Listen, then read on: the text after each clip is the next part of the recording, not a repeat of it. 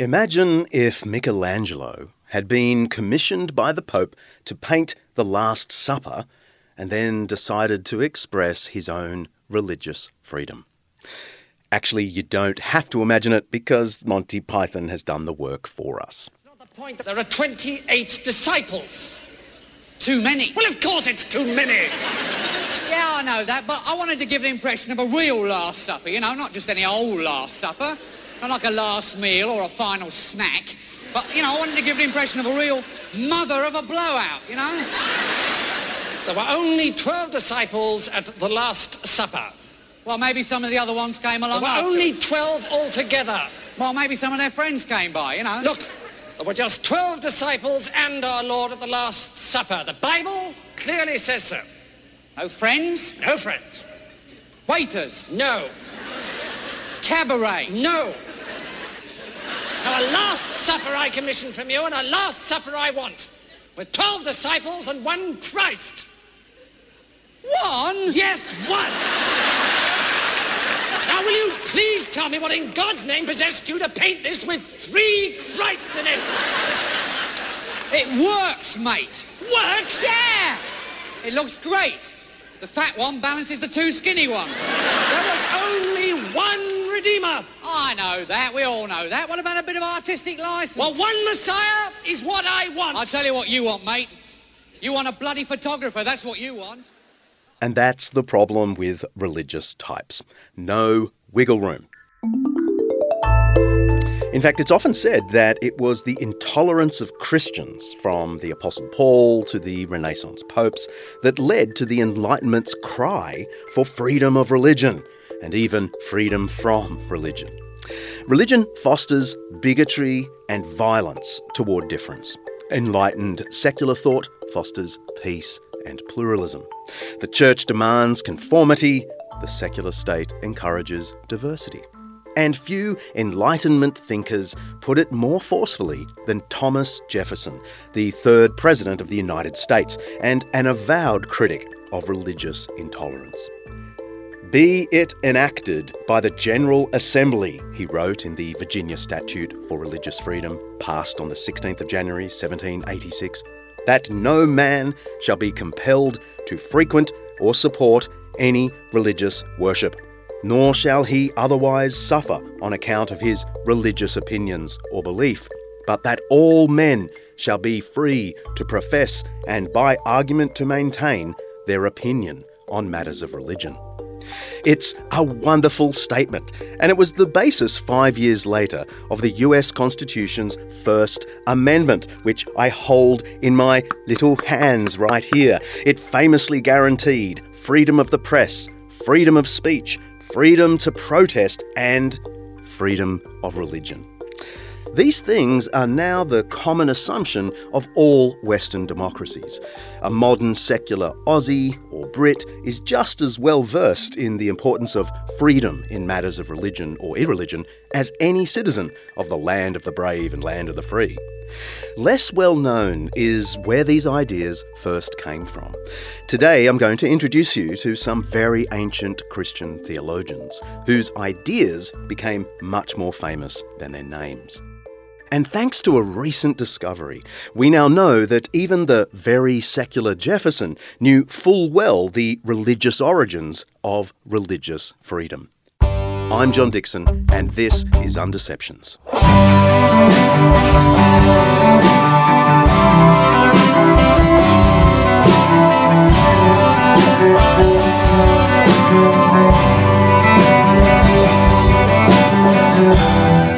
Undeceptions is brought to you by Zondervan Academic's new book, The Problem of Jesus, by Mark Clark.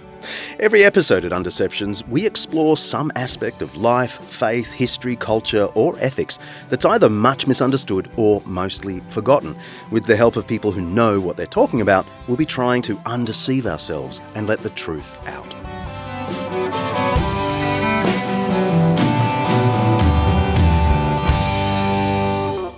In antiquity and in the cities of the Roman Empire, religion was an affair of the community as a whole, which meant that any religious rites or ceremonies or practices were understood to be the responsibility of all the citizens. The whole idea that developed in early modern times that you would have religious communities who were independent of the religion of the city was quite foreign. That's Professor Robert Louis Wilkin. He's Professor Emeritus of the History of Christianity at the University of Virginia, a very good place to study the origins of religious freedom. His many books include The First 1,000 Years, which I loved, The Spirit of Early Christian Thought, and The Christians as the Romans Saw Them. Most recently, he wrote Liberty in the Things of God, The Christian Origins of Religious Freedom. The evidence is clear, he says, whatever the multiple failings of Christians to tolerate difference through history, it'd be wrong to think that liberty in religious matters was a secular discovery. The real story is much more complicated. He spoke to me from his home in Virginia. In the cities of the Roman world, especially in Asia Minor, many Jews had settled in the years, hundreds of years before the rise of Christianity.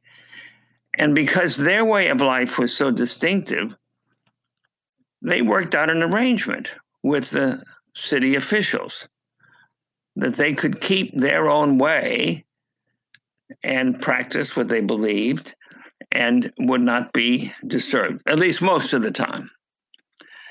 But Christians were not given that privilege. I want to ask then, why did the Romans persecute the Christians?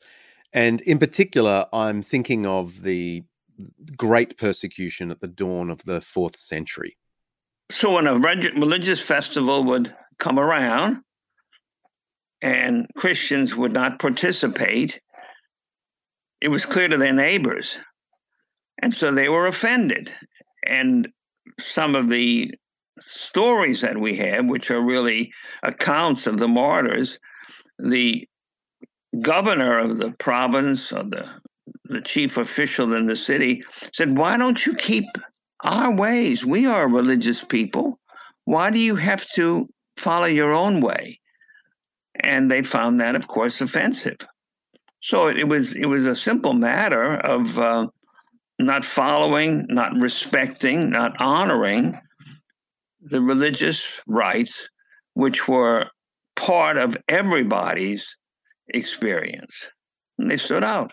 And we have fairly extensive what are called the Acts of the Martyrs. And these are, in many cases, firsthand accounts. Why can't you follow our ways? If you want to live among us, why don't you follow what we do? Now, the Christians, of course, claimed that they were a people who were worshiping a God who was the God for all. So they were seeking converts. And so they were, in that sense, divisive. They were not happy simply to be among their own tribe, as were the Jews. And so the very presence of Christianity was divisive within the towns and cities because they did not live separately. They lived right in the midst of everybody. Went to the same grocers. They went to the same meat markets. They were to the same barber. And you must remember that in the Mediterranean world, life was lived outside.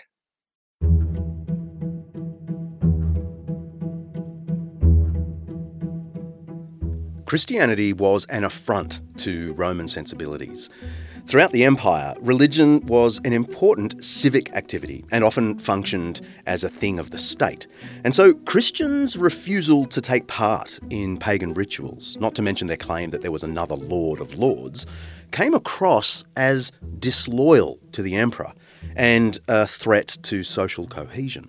Famous philosophers at the time, like Porphyry, 234 to 305, started to denounce Christians as cultural traitors. "How can these people be thought worthy of our patience?" he wrote. "They have turned away from those things divine. To what sort of penalties might they not justly be subjected?" The argument was clear. The gods had protected Rome since the dawn of time. Anyone who abandoned the gods forfeited the right to imperial protection.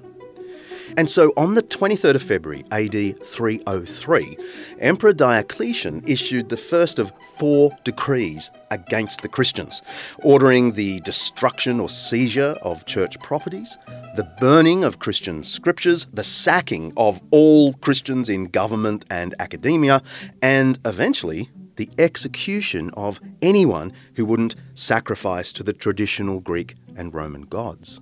Many Christians died in this 8-year period as emperors and co-emperors maintained the policy. And then something truly earth-shaking happened. Emperor Constantine declared himself a Christian. That story deserves a whole episode if I can convince director Mark and producer Kaylee to do so. Feel free to write in your support of my idea. Anyway, Constantine declared his allegiance to Jesus Christ and suddenly put an end to all persecution of the Christians. And of course, he did what any self-respecting emperor might do. He coerced everyone to follow his religion, just as previous emperors had done for the pagan gods. Actually, he did nothing of the sort. Instead, he issued an edict. Well, really it was just a published letter, but it's called the Edict of Milan, and it's an extraordinary document in the history of ideas. It guarantees libertas in matters of religion. Freedom and full liberty has been granted in accordance with the peace of our times, to exercise free choice in worshipping as each one has seen fit. This has been done by us so that nothing may seem to be taken away from anyone's honour or from any religion whatsoever.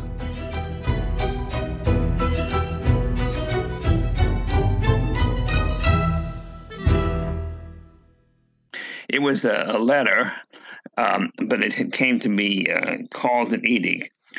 And it didn't spring out of the blue. Several Christian writers, Tertullian, who lived around the beginning of the 3rd century in North Africa, in Carthage, and then during the early 4th century, Lactantius, another writer, both had written treatises, in one case to a Roman governor, in another case a more general treatise, in which they had argued that religion was a matter of inner conviction, and therefore it couldn't be coerced. Religion can't be coerced. It can't be forced on anyone. Listen out for that phrase throughout the episode because it's going to be really important. Tertullian, the great 3rd century Christian theologian and public advocate for the faith, wrote these words in a letter to the Roman governor Scapula. It is a fundamental human right, a privilege of nature, that every man should worship according to his own convictions. One man's religion neither harms nor helps another man.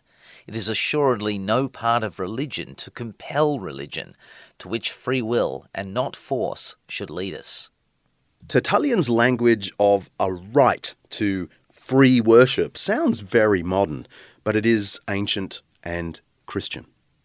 And then there's Lactantius, a Christian professor of rhetoric who lost his job in the Great Persecution. He's particularly important because we know he had direct contact with Constantine. In fact, Constantine immediately employed Lactantius to be a private family tutor. Anyway, here's what Lactantius wrote. There is no need for violence and brutality. Worship cannot be forced. It is something to be achieved by talk rather than blows, so that there is free will in it. There is nothing that is so much a matter of willingness as religion. Now, Lactantius, who lived at the time of Constantine, actually was the tutor to Constantine's son. So there's a kind of a direct link there. And so what happened was Constantine realized that the persecutions had not worked and that something had to be done to change the political and social environment. And so he persuades his fellow emperor Licinius to write this letter, which is then sent out to various parts of the Roman world, in which he says that religion should be not coerced. And he's not talking just about Christians. He says everyone should be free to practice the religion that they wish. And this then becomes a kind of principle that is going to be remembered, though not actually observed. That's the sad part. And so by the end of the 4th century and the reign of Emperor Theodosius, he proclaims that the religion of all people in the empire should be the religion of Christianity. And by that he means, of course, the Nicene Creed. And he even mentions the Bishop of Rome as a kind of a marker of that. So it might be important to catch that timeline. For 2 generations after Constantine, there was an official Christian policy of toleration in matters of religion. That's roughly the time span from the Second World War to today. But it didn't last.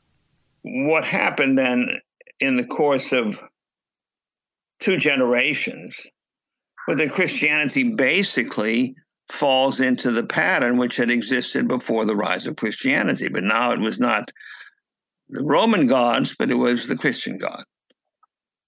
And that then extended right on through the Middle Ages.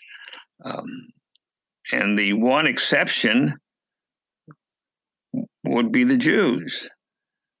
But even with the Jews, Christians did not observe what they said they should observe, namely that they should be right to practice their own religion. Thinking of the inner resources of the Christian faith, where does this intolerant stream come from? Is it born of Christian doctrines, or is it, as perhaps you hinted a second ago, more a reversion to what was the ancient way of thinking of religion as a societal, as a civic good? Well, I think it certainly is the latter, that religion was something that was to be observed by all people in the city. But of course, those people who did not practice the religion of the larger society and believes other things were, to use a theological term, were not orthodox. They were heretics. They believed things that were contrary to the scriptures and contrary to Christian doctrine. So there was a reason why they should be excluded or mistreated. And that comes up again and again and again and again, even though there are voices that defend the ancient principle. But it's both a societal matter and a theological matter. You can't have people who deny the divinity of Christ. They're not the kind of people you want to have living in your community.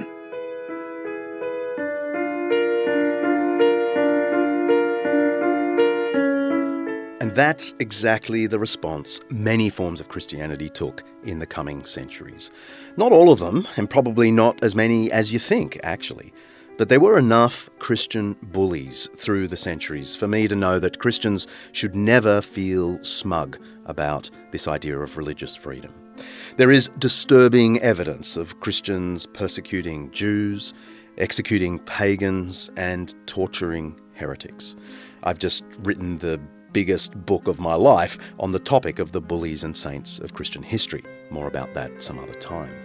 My point is that even though this notion of religious liberty was never wholly lost in the church, even in the so-called Dark Ages, there's another episode we need to do on the Dark Ages, it's nonetheless true that the church frequently reverted to the old imperial ways, where coercion in religion seemed perfectly sensible for the stability of the state and the cohesion of society.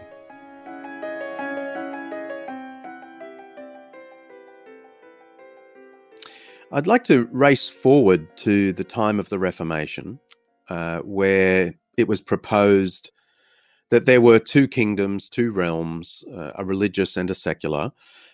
What is the significance of that idea, and did it work? Well, it's working now, has been working for centuries. One of the most, when you write a book like this, part of the satisfaction is just turning up unexpected writings and texts, opinions. And in my case, because I had spent my life working in the early church and to a certain extent in medieval, the Reformation and the modern period was really pretty fresh territory. And of all the things that I turned up, there was one. This was in France around 1560. Now remember that the Reformation came to France 1540, 1550, largely through Calvinists, not Lutherans, Calvinists. Just a note in case you're not familiar with the friendly Calvinists, they were the followers of John Calvin, one of the leaders of the Reformation movement that challenged the orthodoxy of the Roman Catholic Church. The Reformers' call for a return to the Bible and protest against Catholic teachings is what led to them being called Protestants. Calvin was, of course, a Frenchman, spoke French, wrote in French. Around 1560, a Frenchman wrote to a friend of his, and he said, "Could you believe when we were younger that there could be two religions practiced in one city, and even in the capital of France, Paris?" I think that says everything. The assumption up until the mid to late 16th century and then the 17th century was that every community practiced one religion. And so that's why religious differences, conflict, were so destructive for the well-being of society. Everyone thought that you couldn't really have a safe and peaceful society if people didn't hold the same religion. And that's really what the Reformation led to. And when you think about it, most people don't think about it. It would be very nice, wouldn't it? If all your neighbors went to the same church that you did. I think that'd be very nice. I'm sure a lot of people think that's heretical to say that.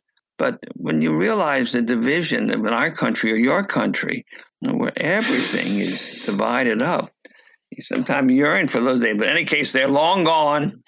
And that's why religious freedom is so necessary, because there are always going to be some who are in power who are not pleased with the dissenters.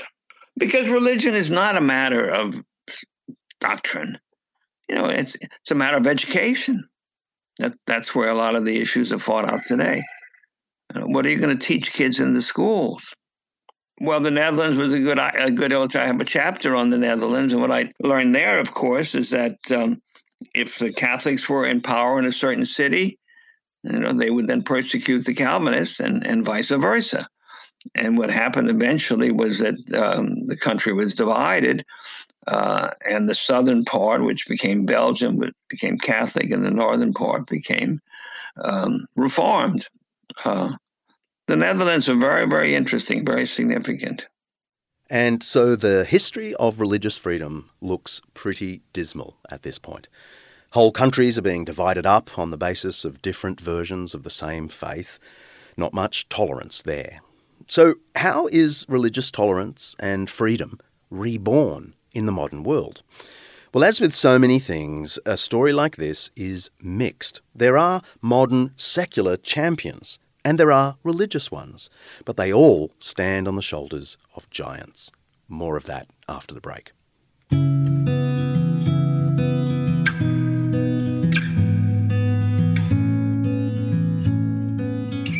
Today's Undeception is brought to you by Zondervan's The Problem of Jesus, a brand new book by Mark Clark. This is my kind of book. The Problem of Jesus is an exploration of the person and work of Jesus of Nazareth, of course. His parables, miracles, his controversial call to follow him, and the seemingly mad claim to be God. And, of course, what his death and resurrection actually mean, if they really did happen. And then Mark asks, what does it all have to do with our lives today?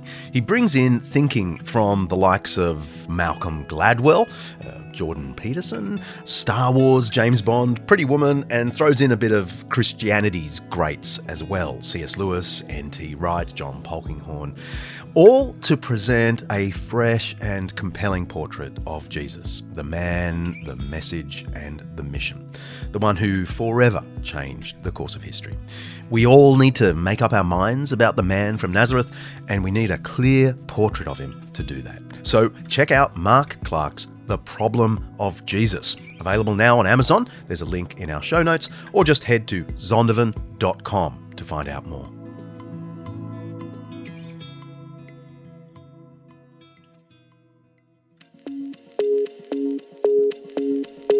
In Zambezia province, Mozambique, Anglican Aid's Waterworks campaign is improving the standard of living for over 5,000 rural villages, including 62-year-old Louisa. Louisa had 5 daughters, but she has lost 3 of them. One was attacked by a crocodile while at the river collecting water, and 2 others died of cholera, which could have been prevented had they had access to clean water. The Waterworks campaign has funded boreholes around Louisa's region, making it easy to access clean water for the rest of her family. You can help make this happen in more places. Please head to waterworks.org.au to learn more about how the Waterworks campaign works, and you can donate there. And I urge you to do it today. You can find more in our show notes.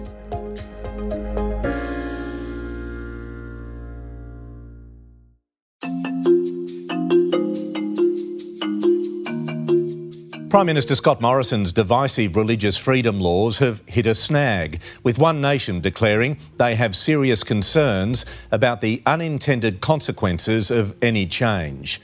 People do have a right to be bigots, you know. In a free country, people do have rights to say things that other people find offensive or insulting or bigoted. We haven't got clearly defined boundaries anymore when it comes to religious discrimination, like we do with sexual discrimination, like we have with age discrimination, like we have with disability, and that is why we need a Religious Discrimination Act in Australia. Religious freedom has been a hot topic in my home country in recent times. For many countries, in fact. This most recent public struggle began with the international movement to legalise same-sex marriage. I know that seems like old news now, but the implications for our topic are still with us. The marriage debate became a freedom of religion debate, as some groups tried to stake out their own claim to a protected viewpoint, the old traditional viewpoint, and others insisted that on a matter of justice like this, there should be no freedom to be a bigot. Could a Christian cake shop owner refuse to make a gay wedding cake? Could a Christian church refuse to rent their premises to a transgender dance group? Could a Christian preacher even preach the old view without stepping over into hate speech? Believers and doubters are suddenly interested again in the nature and limits of religious liberty. That's where a little more recent history helps. Can we talk about an Englishman who became an important American named Roger Williams? Why is he significant to this story, particularly the American story of religious liberty, liberty of conscience? Well, Roger Williams flourished in the early part of the 17th century, just at the time when the Anabaptists, which then became the Baptists, were beginning to gain strength. They began to form their own communities, which meant that they engaged their own clergy. So they created social units that were independent of the larger unit of the city. So when he comes to North America and the Boston area, he's a very disruptive figure. And Roger Williams arrived in Boston, Massachusetts as a Puritan, but also pretty quickly found himself at odds with the powerful colony leaders, who were also Puritans. Eventually, Williams' anti-establishment preaching got him ousted, and he established his own settlement, which he called Providence. It's now the capital of the state of Rhode Island. It's a beautiful place, actually. Providence became, in his time, a bit of a haven for other religious misfits. He can't abide by the restrictions, which really meant that there was one religion in Boston, form of reform religion, but nevertheless one. So he's constantly pushing against that. And the man that he engaged was John Cotton, who was kind of the premier religious and in some ways political figure in the community. And he then begins to write against him. But what's interesting about Roger Williams is not only what he wrote this one book that's been very famous, deals with these issues, but he gets into a debate with Cotton about the passage from Tertullian that had been written early in the 3rd century, but had then begun to be cited in the 16th and 17th century. This is Tertullian. And a privilege inherent in human nature that every person should be able to worship according to his own convictions. For one person's religion neither harms nor hurts another. Coercion has no place in religious devotion. And Cotton took that passage from Tertullian to mean that there would be no public expression of religious differences, only private. And Williams said, it can't mean that. And of course, he was right. It can't mean that. So he develops his arguments, and because he was a very flamboyant personality, he founded a community in Rhode Island. So Roger Williams and his ideas were censured by the English Parliament, because there you had an established religion. But he's probably the most, not the most original, he's the most influential of the early writers. But there was another writer. Hey, just to navigate us on the timescale here, Roger Williams is active from the 1650s, decades before John Locke, the father of liberalism, and more than a century before the great Thomas Jefferson. There's another clergyman, even earlier than Roger Williams, who advocated very similar views about liberty in matters of conscience. But there was another writer just at the same time named Thomas Helwith, who nobody knows anything about. He wrote a book called The Mystery of Iniquity. And Helwith, following the basic principles that religion is a matter of individual choice and conscience, took the step and said, he hated the Catholics. He said they should be allowed freedom too. But then he went on to say, even the Jews and Muslims. Extraordinary. This is early 17th century.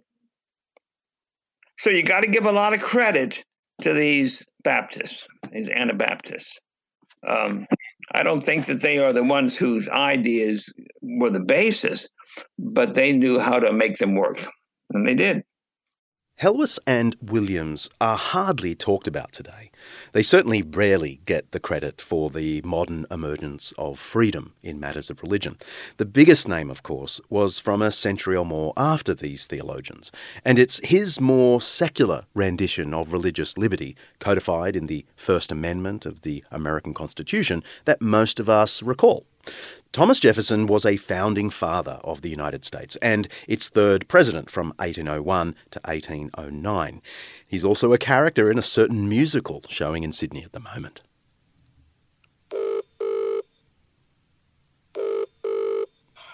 Hello. Hey, darling.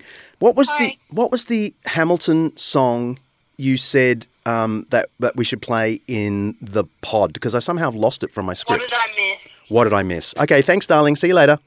Adios. Bye. Yeah, that's all. Bye. So what did I miss? What did I miss? Virginia, my home, sweet home. I want to give you a kiss. I've been in Paris meeting lots of different ladies. Josie and I saw that musical, and I might have cried. I might have, or got something in my eye. But Josie cried. Josie definitely cried. Anyway, Jefferson possessed a giant intellect and authored many sort of political, philosophical documents, including the original draft of the Declaration of Independence and the American Bill of Rights. But it was his work on the Virginia Statute for Religious Freedom that he thought was among his greatest achievements, for which he, quote, most wished to be remembered. So we're paying him honour today. In this work, he laid out his grounds for religious freedom, based on the freedom of the human mind. More about that in a moment. Jefferson was not particularly religious, and he certainly wasn't a Christian. He famously created his own Bible, Google the Jefferson Bible, which excluded all the miracles and just kept the moral teachings of Jesus. That didn't stop him, though, from thinking and engaging deeply with the issue of religious freedom in the state of Virginia. He described it as the most severe contest in which he'd ever been involved. And today, there are many other good secular minds that are passionate about this issue. Time to make another call.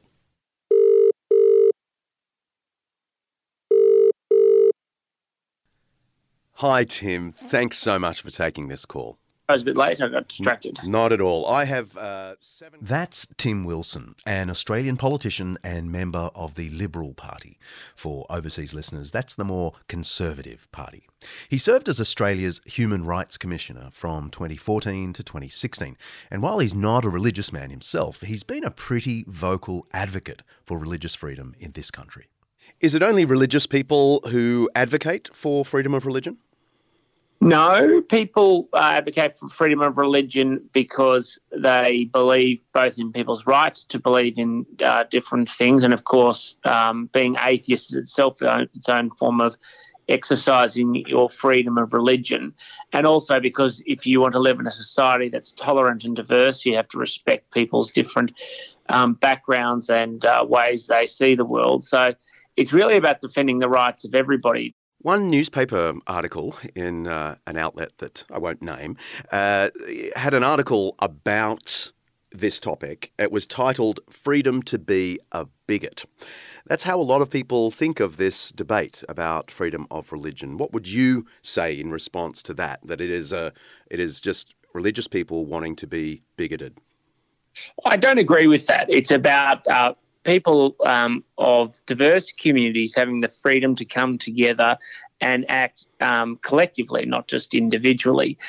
So this is not uncommon. I mean, there are lots of organisations that get together to do good works, social and charitable works, but they might be people united by a cause outside of religion. And that's why anchoring these ideas back to universal principles that affect everybody is the best way to ensure their integrity and their respect across the community. When it comes to attitudes of some faiths towards other minorities or sections of the community, I mean, people are within their rights to have difficult and unpleasant views. You never need to defend freedom of speech from the excessive use of please and thank you. It's always when people cross the lines of social acceptability and they have different attitudes towards things like morality. In a free society, that's a necessary precondition because, people's attitudes, whether inclusive or exclusive of others,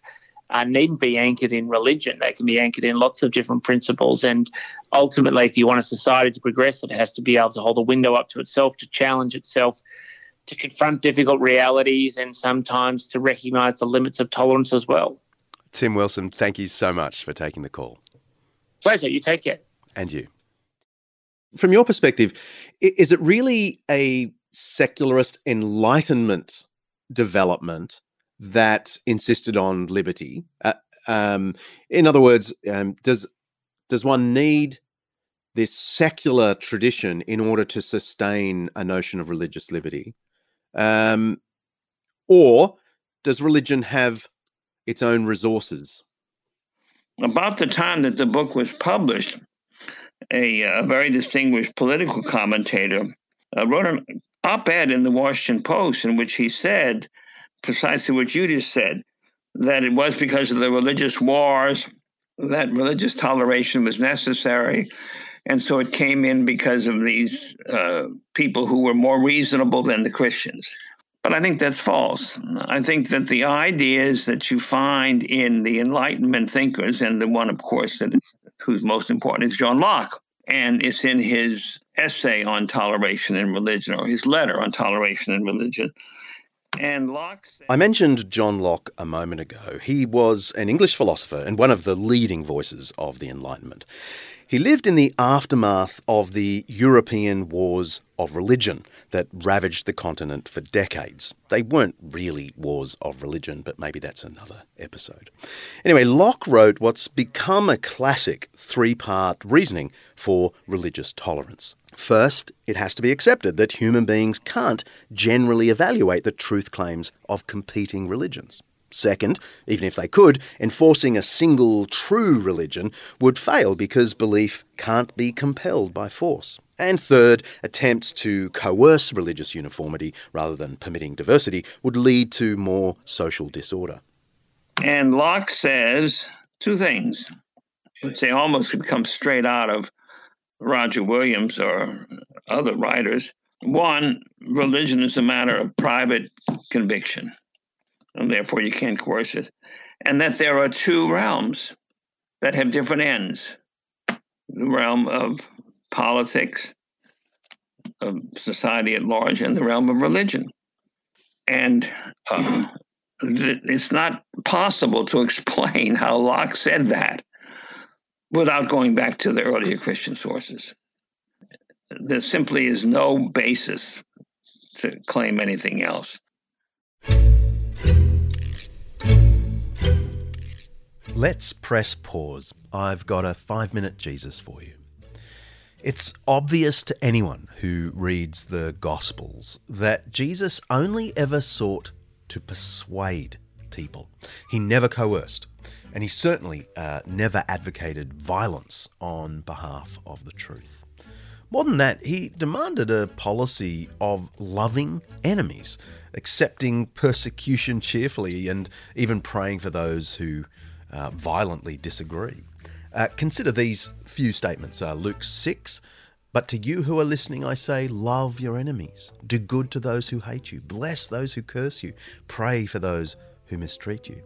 Or Matthew 11, "Blessed are you when people insult you, persecute you, and falsely say all kinds of evil against you because of me. Rejoice and be glad." More than that, Jesus seems to have publicly implied a kind of separation between the realm of the state and the realm of Christian practice. He was once asked whether it's right to pay the imperial tax to Caesar. Right? This was a hot topic for Jews in the period. Should we pay our invaders a tax?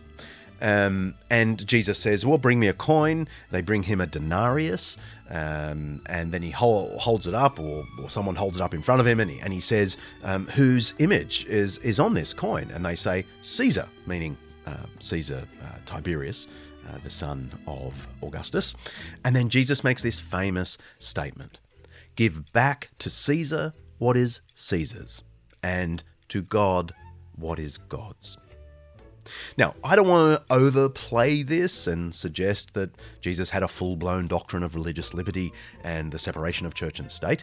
It was much later Christians who developed those ideas: Tertullian, Lactantius, Pierre Bayle, Roger Williams, and so on. But certainly the seeds of this thought are planted right here in this passage. It's in Mark 12 if you want to look it up.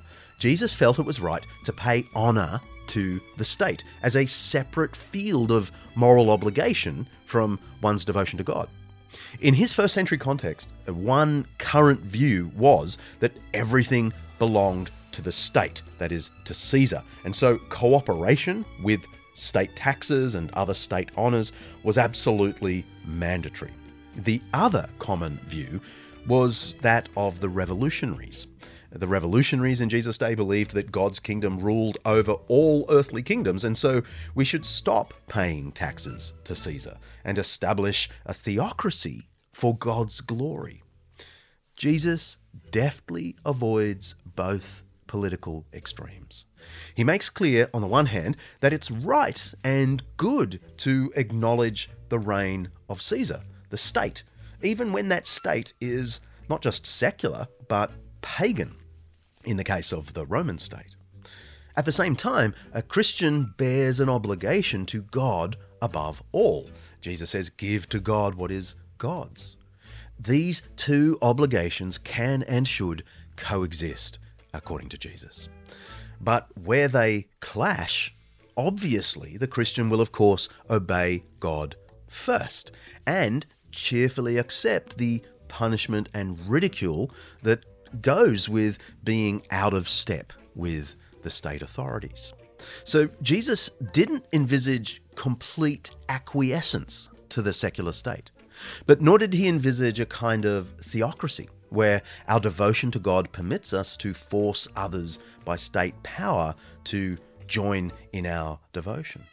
So it is almost unthinkable that Christians in the centuries that followed him could imagine that Jesus' lordship meant that you could force people to convert at the point of a sword.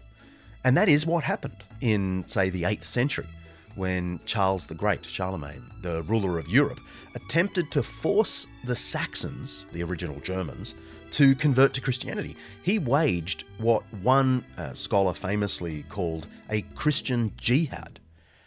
Charlemagne's policy was effectively baptism or the sword. But that isn't to say there weren't devout Christians at the very time urging Charlemagne to do the right thing and adopt the much older, the original Christian policy of gentle persuasion rather than coercion. One of Charlemagne's key advisors was a man called Alcuin of York, and he insisted, quote, "A person can be drawn to the faith, but they cannot be forced into the faith. They need to be fed on gentler teaching as babes on milk." And astonishingly, the year after Alcuin wrote this letter, the year 797, Charlemagne actually changed his brutal policy toward pagans in his realm. There were, of course, other church rulers who departed from the way of Christ and adopted Christian jihad. But as with so much of Christian history, there were always reformers who called the church back to its original policies. Give back to Caesar what is Caesar's, and to God what is God's. Love your enemy. Do good to those who hate you. Bless those who mistreat you.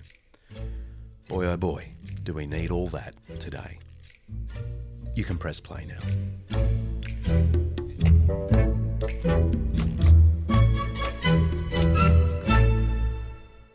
So I want to talk briefly about Thomas Jefferson, who was a famous secular champion for religious liberty, and went into debates about it in the Virginia State House and so on. What about his influences? Were his influences wholly secular, or was he in any way influenced by these Baptists that you're talking about, or the Christian tradition? Well, my reading of Jefferson is that he is drawing on the same tradition that influenced Locke and Fourneau, who wrote a couple of generations, who was actually a contemporary of Jefferson. And the way he puts things make it very clear that he's thinking along the same lines. So when it comes to religious freedoms, we have to keep in mind that there's a difference between toleration and religious freedom. And the way it came to be understood by the Christian writers was that it was a right It was a privilege. Toleration is a means of accommodation of people you don't like, but who are right in the midst of you.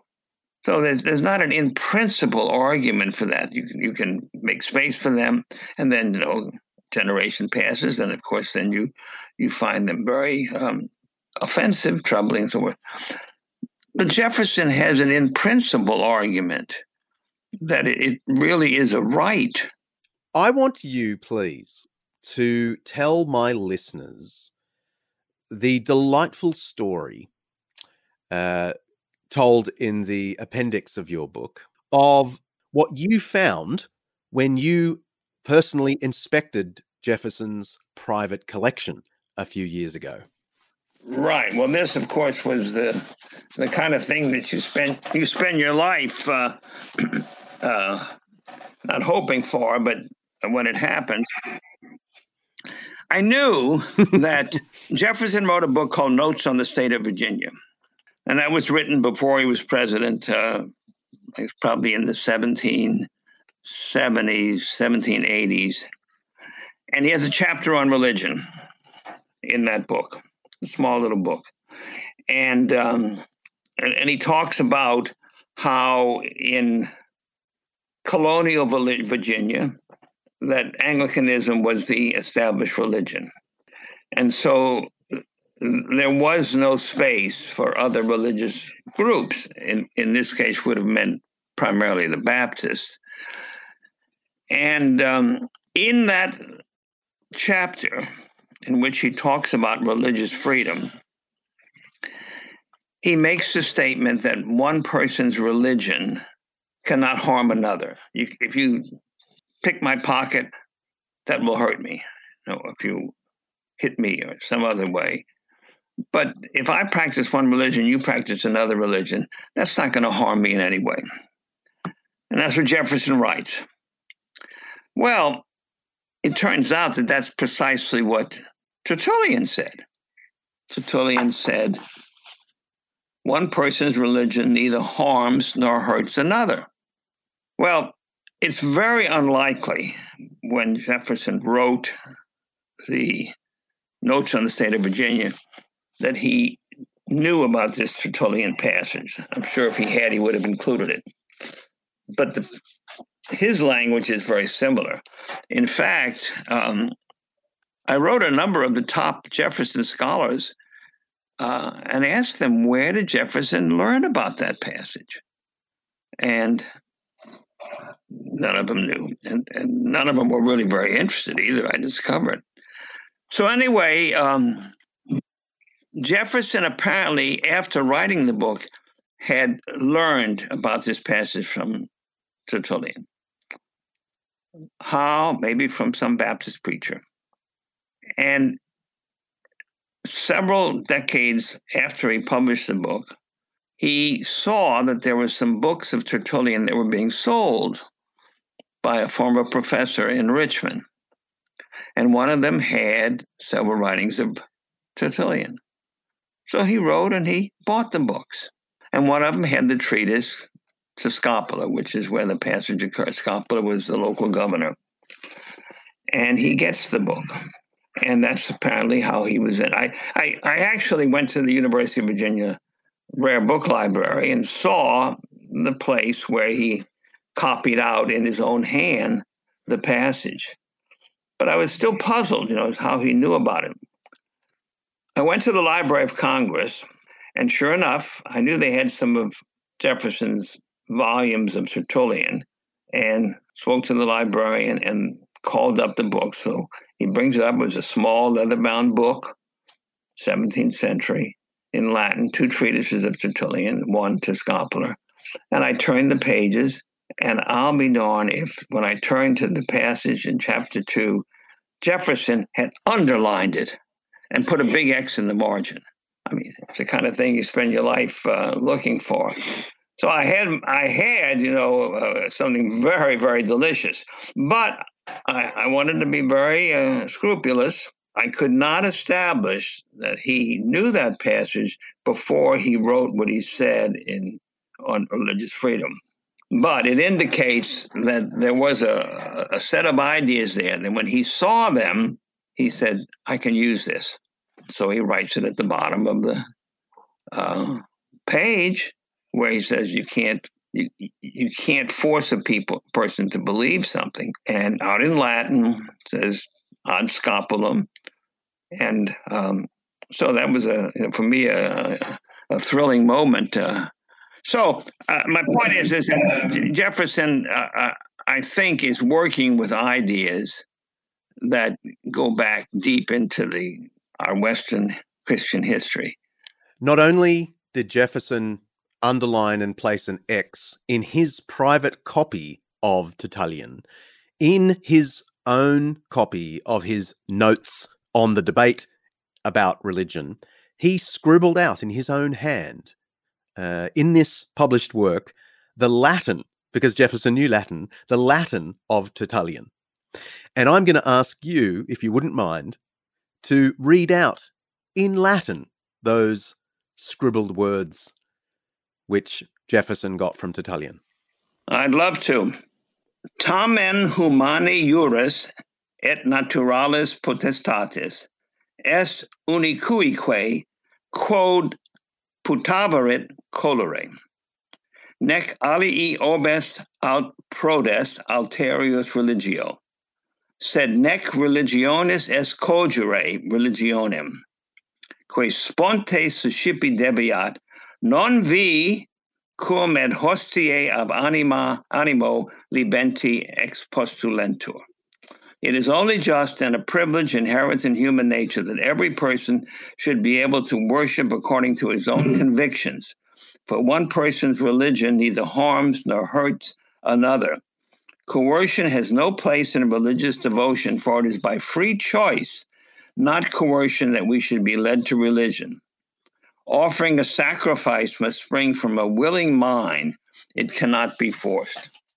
I love it. After almost 250 years, we now know that the father of the American tradition of religious liberty and the separation of church and state knew full well that his ideas, while sounding secular, were first articulated by Christian theologians many centuries earlier. What a delightful symbol of the secular inheritance from a deep and ancient Christian tradition. I think so. Thanks for joining us for another Undeception. If you like what you hear and you want to get more of it, please consider supporting the Undeceptions Project, researching, writing and speaking to let the truth about Christianity out. We're not yet making ends meet for this podcast, let alone for all the other Undeceptions activities. So if you want to help out our little team, bust a few more myths and promote the truth and beauty of the Christian faith, I'd love your support. Head to undeceptions.com and hit the donate button. No amount is too small. Thanks. And while you're there, feel free to send us a question and I'll try and answer it in a later episode. And if you're interested in other podcasts in the Eternity Network, check out The New Testament in Its World with my friend and colleague from Ridley College, Mike Bird, based on his benchmark book by the same name. Go to eternitypodcasts.com. Next episode. Well, speaking of letting people believe what they want to believe, allowing diversity and encouraging understanding, we're looking at the Crusades. See ya.